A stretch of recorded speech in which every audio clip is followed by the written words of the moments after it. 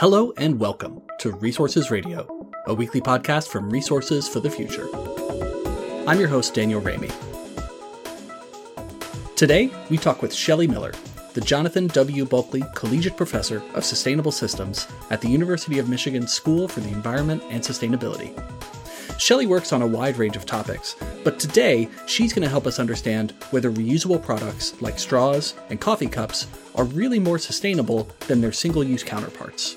Today's episode is really fun and very much news you can use, whether you're trying to decide if you should buy that reusable sandwich wrapper, straw, or take home that latest canvas bag from the latest conference you've attended.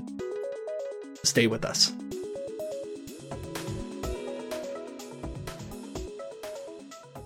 Shelie Miller from the great University of Michigan in Ann Arbor. Welcome to Resources Radio. It's great to be here. So Shelie, we are going to talk today about your work on reusable alternatives to single-use plastics, which is going to be really fun and really interesting. But first, we always ask our guests about how they got interested in working on environmental issues, maybe as a kid or through other means. So what kind of drew you into working on this stuff? Yeah, so I think I've always really been connected to the outdoors. I've always been a very dirty kid, playing in the mud, going on hikes. And so I've always loved being outdoors.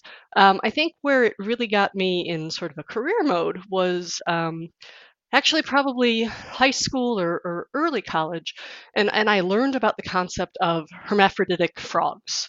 Um, and so it was the first time I'd really understood that this idea that pollution coming from people could actually affect sex organs of animals and our ecosystems. And so it was sort of this fascination with this idea that chemicals that we're producing for different things can come in and really affect reproductive capacity of species in a totally fundamental way. And so, and that just really got me. And so I decided to continue in an environmental career. That's so interesting. And so were the frogs hermaphroditic because of the chemicals that they were ingesting, or were they naturally hermaphroditic, or what's the story there? No, so it's actually because of, there's certain kinds of pollution called endocrine disruptors. And so what it ends up doing is it interferes with sort of the biological systems of frogs and other sensitive species, so generally amphibians. And it actually just changes the biology in a very fundamental way. And so I thought that I was going to be going into sort of the organic chemistry of all of that. My path took a slightly different route.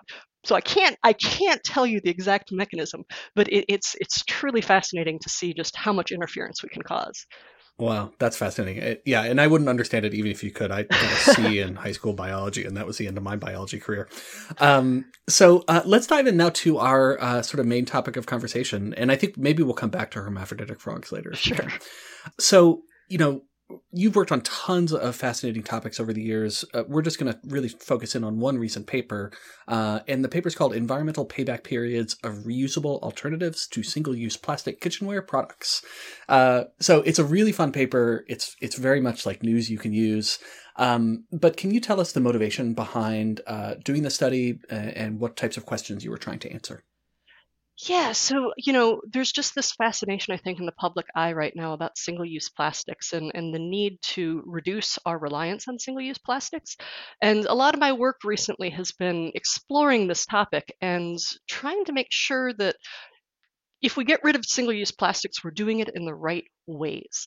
And so part of the motivation for this work is really highlighting that yes, we should be working on reducing single-use plastics, but just reducing single-use plastics as an end goal, there's potentially trade-offs there. And so the big motivation for this work is to say, yes, reusables, which we generally think of as incredibly environmentally friendly, they do tend to have environmental benefits, but only if we reuse them responsibly. And so the purpose of this work is to highlight some of those trade-offs and also really investigate the comparative environmental impacts of single-use products and multi-use products through this idea of an environmental payback period. And so what we call the environmental payback period is basically the idea that any sort of reusable product tends to be more durable than a single use product. And so that requires a lot more material and energy to go into it. And so it needs to be reused a sufficient number of times to pay back sort of that embedded material costs of the more durable item. Yeah, that's so great. And can you now tell us kind of what are some of the metrics that you use to estimate that environmental payback period? And then maybe tell us which, what types of products you're looking at and trying to answer the question of whether the environmental payback period is, one use or 50 uses or 100 uses and so on and so Yeah, forth. sure. So when we say environmental impacts, there's not a single environmental impact, and so there's lots of different ways of measuring what is impactful. Our study looked at three different metrics: so global warming potential, so climate change emissions, the amount of water that gets consumed throughout the entire life of the product, and then also the amount of energy that gets used and consumed. So we use those three metrics, and every product is different on each of those environmental impacts. And then we looked at some fairly broad categories of reusable items that people use every day. And so we looked at reusable straws, which seem to be very popular these days as we're getting rid of single use plastic straws, sandwich wrappings, coffee cups, and forks. And we chose those because they're all fairly simple products that we can, there's not lots of different types of materials that go into those. And so for each of those categories, we had at least one single-use item compared to multiple reusables that are available. Great. And we're going to talk about each one of those products in a couple of minutes. But first, maybe one quick follow-up question on one of the environmental metrics that you mentioned, which is water consumption. Water consumption, I'm just curious how you measure it, right? Because sometimes we use water to, let's say, wash something, but then the water gets recycled, right? It goes back into the sewer system and it gets treated and reused, and that has energy implications. And so I'm just curious when you say water consumption, can you define that term a little bit more? Sure, it's basically how much water is used through the process, and it's absolutely true that the water cycle reuses and recycles water. But it's basically any time we're taking water from a pretty high standard to a degraded standard in some way that's going to have to be treated again. So any water that ends up going to water treatment that has to be treated again, that would be considered water consumption. Got it. Okay, thank you. That's really helpful. So, as I said, we're going to go item by item in a moment to talk about what you found. But first, are there any kind of high level takeaways that you want us to keep in mind as we talk through the specific findings for each product? Absolutely. So the big idea with reusables is in order for reusables to have environmental benefit, we actually need to reuse them. And it sounds so simple, right? But it's often a larger number of times than people realize. And so I think whenever we're thinking about reusable alternatives to single use products, it's really important to say, all right, if I'm buying this reusable bag or this reusable coffee cup, actually committing to reusing it. Because if we're just constantly buying reusable items and treating them more or less like single use items, we're increasing our environmental impact. And so that's why it becomes really important to make sure that if you buy reusable straws, for example, you're actually going to use those reusable straws. Yeah, for sure. And I have to confess to being guilty of losing many mugs and reusable water bottles Oh, over the yes. course of my life. So I am definitely guilty on some of these fronts. So let's talk about what you found. So first, number one in our round of reusables, let's talk about straws. What did you find, and what was the kind of driver of the variations in what you find? Yeah, and so, plastic straws are kind of at the forefront of this single-use plastic bans, right? So a lot of people are looking at reusable alternatives or other single-use alternatives. And so what we looked at were bamboo straws that are reusable, glass straws, metal straws, and silicone. And one of the interesting findings we had is that actually the bamboo straws never broke even on any category. Wow. And that's partially due to the lifetime of the bamboo straw. So it actually would degrade to a point where you wouldn't be able to use it after a certain number of uses. So it doesn't ever really break even. The other three materials do break even, but actually a pretty large number of uses. So, for example, for a glass straw or a metal straw, you have to use those at least 150 times to break even on all three impact categories. Well, And so you have to be really dedicated to that metal straw as far as, reusing that straw. And so, yes, certainly there are people who need straws, in our society. But again, if you're really thinking through, all right, this plastic straw versus a metal straw, you're going to have to carry that metal straw with you for quite some time and be drinking a lot out of it. yeah. And you account for things like, washing the straw and cleaning the straw and things like that, right? Can you talk about that a little more?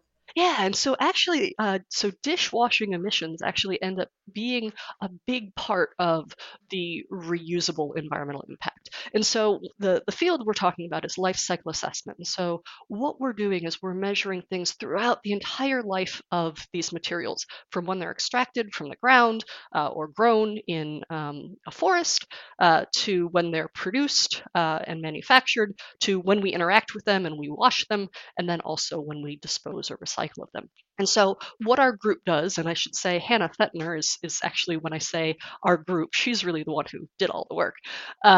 So, Hannah Fettner is a master's student who just graduated, so she's responsible for all of these data. So, what she did is really going through and measuring the environmental impacts through various databases of each of these materials throughout their entire lives. And so, this idea of what we're measuring here, what often ends up being one of the big items is dishwashing. So, heating water, soap, the electricity of washing the dish, whatever it happens to be. And so, it's both the amount of material that goes in, and sort of, metals are very environmentally intensive to produce, but you also have to wash reusable items, and single use items you don't. And so, there are dishwashing emissions that actually tend to be fairly significant in these products. Yeah. That's fascinating. And of course, we're scratching the surface here. For people who really want to dig into the details, they can check out the paper and the methods where everything is described. And of course, we'll have a link to that in the show notes so people can do that. Okay, so that's straws. Let's go to our next round of reusables, which is sandwich storage. Tell us about sandwich storage. Oh, this is one that breaks a lot of people's hearts, I will say. So sandwich storage, we looked at sort of the very classic zip top plastic bag, and we compared them to the very rather durable silicone bags that you're seeing. I won't mention any brand names, but there's some very popular ones on the market. So it's the silicone ones, and then also beeswax wrap that is incredibly popular. And this is one that we actually surprised us. But it turns out that on most impact categories for both of these products, there is never a point that they break even with the single use product. Silicone does on water consumption after 100 uses, but basically, if you're talking about greenhouse gases or energy use, you never have a point that beeswax wrap or silicone storage bags are going to be able to have environmental benefits over the plastic bag. And that is highly disheartening to lots of folks. Um, but the reason for it, and if you kind of back away from it, it makes sense. Just that there's so little material in those thin film plastic bags.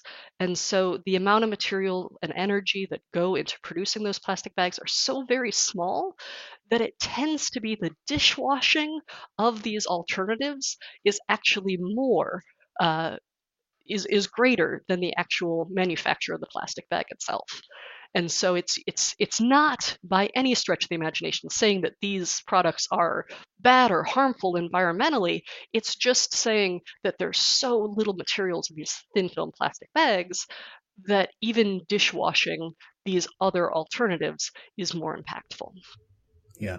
That's so interesting. And it's funny, we at my house we got some of these beeswax wrappers a couple of years ago, and I've always wondered whether it's actually doing any good. I'm just curious to learn a little bit more about the beeswax, maybe partly for selfish reasons, but I have no idea how those things are manufactured, sort of what goes into them, what the different sort of environmental impacts are. Can you just talk us through the beeswax story a little bit more?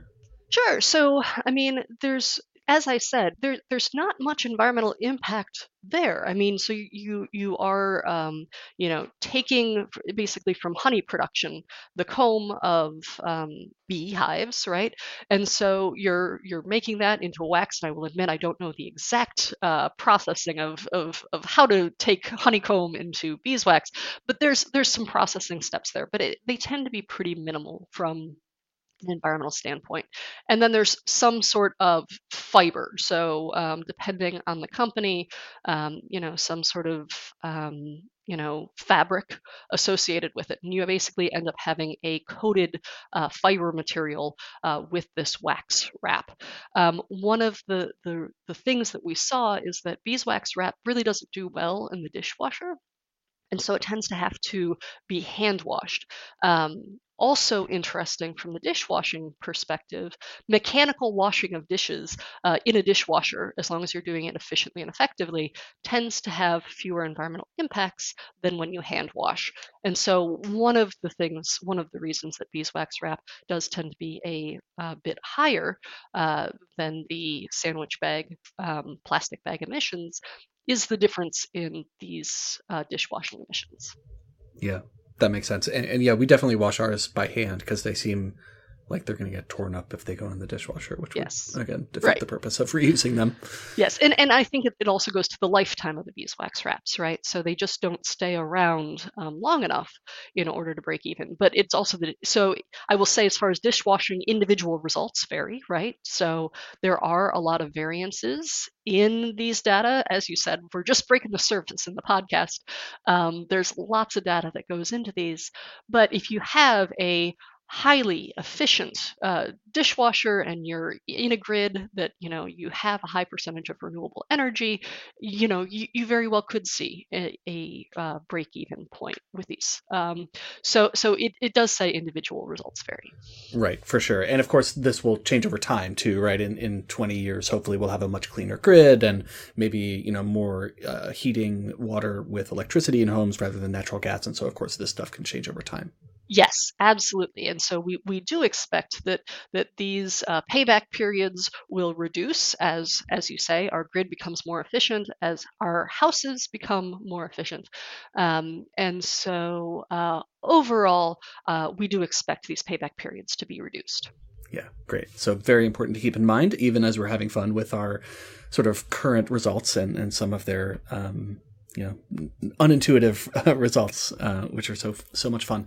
Okay, let's do two more. Next up is coffee cups. Tell us about coffee cups. Yeah, so this is we looked at coffee cups, and so our single use product was the very iconic paper cup with the plastic lid attached to it, and we compared three major reusables here, sort of the very classic, very popular metal travel mug, reusable plastic travel mugs, and then your very typical ceramic mug. And so what we found here is that, again, reuses varied. If you have a classic ceramic mug, you need to reuse that about 30 times for it to break even in all impact categories. Meanwhile, the reusable plastic and the metals, you have to use upwards of 200 times to break even in all of them. So again, if you're, you love your metal coffee mug, make sure you commit to it, and to your point earlier, not leave it anywhere. So you don't want to take a metal coffee mug, which, let's face it, we don't want to lose them because they tend to be a little pricey sometimes. So you don't want to leave them anywhere. You also don't want to think, oh, changing with the seasons, let's get a new reusable mug. It really is like, I have a great metal coffee mug that I bought years ago, and it is near and dear to my heart. And so I feel very confident that it is well past its payback period. I have reused that mug for pretty much every work day of my working life, 5 days a week for the past 5 years. And so that has paid itself back. And I know very clearly that that is more environmentally beneficial than if I were to use single-use coffee containers. Yeah, that's great. And plus you have the added benefit of, if someone sees your coffee mug around the office or around campus, they'll be like, oh, that's Shelly's mug. I've seen that mug every day for 5 years. I know. It's getting beat up by now, but it's well worn and well loved. Yeah, that's great. And can you tell us a little bit more about what's driving the need for that large number of reuses for example, the metal mugs? Is it dishwashing again, or kind of what are some of the big factors there? So with these products, there's a couple of things going on. One is just the total amount of material. So, in order to have the insulated sleeves, so you can have a comfortable holding experience, you tend to actually use a pretty hefty amount of metal compared to what is essentially a very flimsy single-use product. So one is the difference in overall materials used. Also, we're talking about manufacturing metal. And so when you actually look at processing of, say, aluminum from the mineral bauxite is where it's coming from, you basically have to take rock and turn it into metal. As it turns out, that's pretty energy intensive. And so you have to use a lot of energy to make metal. But the good news is that once you make it, you can recycle it very easily. It ends up being a very durable product. But all of those manufacturing emissions have to be paid back over time, and it has to stay in consumption for a fairly long lifetime. Great. Okay, so I will make sure not to buy a new pumpkin spice coffee mug every time pumpkin spice season rolled around. Mostly because that stuff is gross. You look great with one, though. Okay, so let's do one more. Tell us about forks. Yeah, so forks are one of those that actually have pretty reasonable payback periods. We looked at, compared to your sort of standard plastic fork, we looked at bamboo forks, reusable plastic forks, and metal forks. And for the most part, these are all under 10 uses in order to pay back. There's, a couple of variation. Bamboo has a bit higher water consumption just because it takes a lot of water to grow bamboo. But overall, we're talking that, for reusable plastic forks, they pay back all of the environmental impact categories in 5 uses. And when you think about it, this makes sense, because when you think about your standard plastic fork, it's actually pretty durable because, they have to make it structurally sound. Otherwise, as you're eating your salad or whatever, it just bends and breaks. So they actually have to use a good bit of plastic for the disposable item. And so it doesn't actually take that much more for things like the reusable forks to be able to be competitive in that space. That's really interesting. So I'm curious, is it common for people to bring their own cutlery to restaurants? Do you bring your own cutlery when you go out to eat? I've never thought about doing that, but now maybe I will.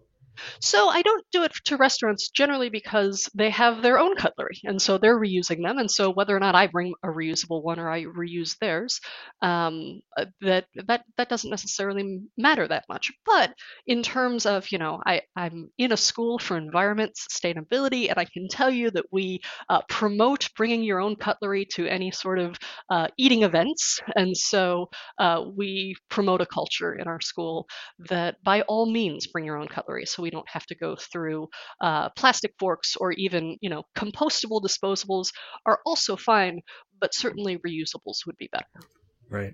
Yeah, there are lots of events on campus that are, zero waste events, and I imagine this is definitely, part of that story.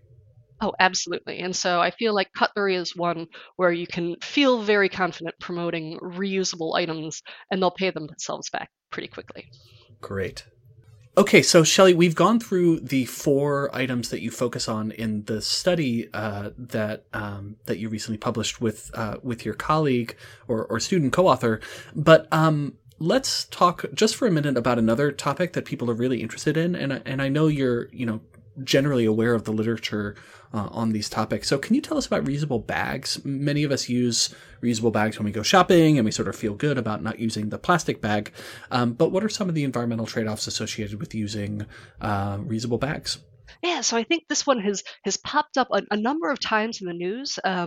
And there's this very famous study out of Europe that looked at shopping bags and said, all right, well, compared to single-use plastic shopping bags, what's this payback period? And so when you think about a canvas tote or the reusable bags that you see in the grocery stores that you can purchase, those have to be better, right? And so this study really came out and said, well, they can be, but again, they have to be reused, and they have to be reused a surprisingly large number of times. I think where people get really surprised is how long it takes cotton bags to break even. And as it turns out, cotton, from a life cycle perspective, is a pretty intensive material. It requires a lot of water, it requires a lot of energy to produce. And so, because of that, the number of reuses for cotton bags are really high in the hundreds. And so, again, if you're going to have a cotton tote and try to replace your single-use plastics, you have to really commit to that cotton tote and not say, oh, after 25 or 30 uses, it's getting a little raggedy, we'll replace it with something else. If you actually want to achieve the environmental benefit, you have to really commit and to really reuse that bag a long number of times. Same things with, the less durable items, the ones that are often sold in grocery stores. Sort of the plasticky kinds of ones that are slightly more durable plastics, those do have a slightly lower payback period, but again, they have to be reused. So if you're finding yourself in the situation where you're saying, hey, I want to do the right thing for the environment, but it turns out I can never remember to bring these bags, and so you basically end up buying these reusable bags nearly every time you're going to the grocery store, you're not actually accruing an environmental benefit. You're actually better off with the single-use item on the basis of things like greenhouse gases and energy use, because what you're essentially doing is taking a reusable item and turning it into, like, not a single-use item, but a very few use item. And so if you're someone that finds yourself with, a closet full of reusable bags, maybe just stick with the ones that you have. Oh, that's totally me. I have. It's all of us. Yes. Yeah, we have. This cabinet, near the door where we keep our reusable bags to take them out, and it seems like the number of bags just keeps growing over time. And a lot of it isn't because we buy them, but people give them to you as swag when you go to a conference or when you go to an event or something like that. When you're at conferences or events and you're offered a bag, do you take it? I generally don't, and so actually it goes to we've done some other work that's exploring consumer perceptions of single-use items, and so we did a paper called Five Misperceptions of Single-Use Plastic, and one of you can imagine that a lot of people were not very happy about it, because it does explore some of these misperceptions, and one of the misperceptions we talked about is that zero waste events are not always lower impact. Because of these ideas that if you're planning a zero waste event, you could have the greatest of intentions, but you really have to think through some potential unintended consequences of what you're doing. So if you are, for example, giving away freebies that are intended to be reusable but are not actually of very high quality, likely your participants are not going to reuse those a large number of times. And so what you want to be very careful of is that if you do choose to do some free giveaways or say put out reusable mugs with the intention that people will reuse them, that you are fairly certain that they actually will be reused. And I think it's a great idea to have sort of these reusable items in there. But what we don't want to have is just people accruing reusable items in replace of single-use products, because that actually doesn't result in environmental benefit. If every time we go to a conference, we just get more reusable items that have more embodied environmental impact. Yeah, absolutely. Well, Shelie, this has been so much fun and so edifying, and in some ways disheartening, as you say. But the purpose here is to educate us as consumers and make sure we have the best information when we're making decisions, and really being mindful about what we use and when we use it. Absolutely. And just one thing I will say, and I know that this is one of those things that people get really caught up in some of these comparisons. All of these things are so small in terms of our environmental impact. And so there's lots of things we can do as consumers that have much more of an impact on our environmental footprint. And so yes, while it's certainly great to pay attention to reusing your reusables, there's lots of other things that you can do. So I would say don't get too caught up in these details. If you're doing other things as far as trying to reduce your environmental impact, these are things that you can think about on sort of the margin. But overall, there's plenty of things that you can do beyond just the reusables. Right. And we only have a couple minutes left, but can you maybe just highlight some really important ones that you think of that rise to the top of the list, whether it's, vehicle purchases, decisions about flying, decisions about what you eat? What are some of the things that come to the top of the list for you? Well, you got them all right there. No, I mean, I always say there's three big bins. There's thinking about our transportation miles, so how much we transport ourselves and by what mode. Thinking about our houses in terms of how we power our houses, if we are able to participate in any renewable energy purchasing programs or not, and how much energy we use in our houses.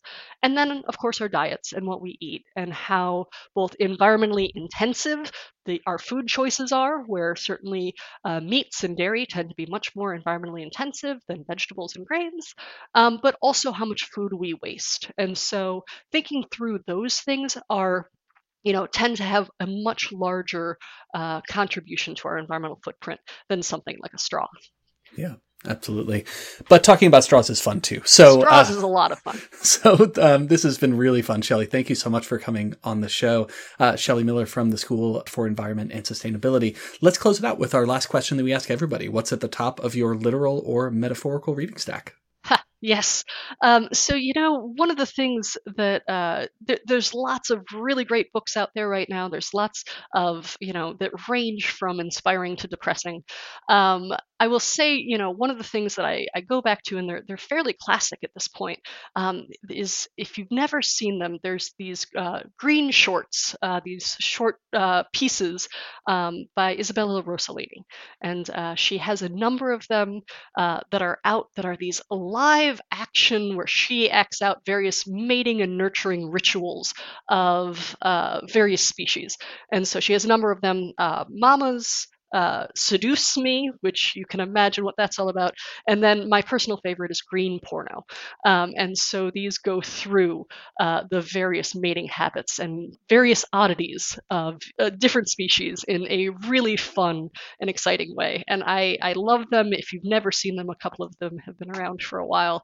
I highly recommend them. They're great procrastination devices where I will say, all right, if I can just get through this stack of papers, I can watch a green porno afterwards. And so they're a ton of fun.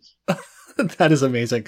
Okay, so we started with hermaphrodite frogs and we're ending with green porno. I think this has been one of the most successful episodes we've had to date. This has been so much fun. I don't know what that says about me, actually, because, anyway. It says you have a wide range of interests, and we appreciate that. We'll go with it. Great. So Shelie Miller from the University of Michigan, thank you so much for coming on to the show today and sharing all of this really fascinating information. We really appreciate it. Thanks so much, Daniel. You've been listening to Resources Radio. Learn how to support Resources for the Future at rff.org/support.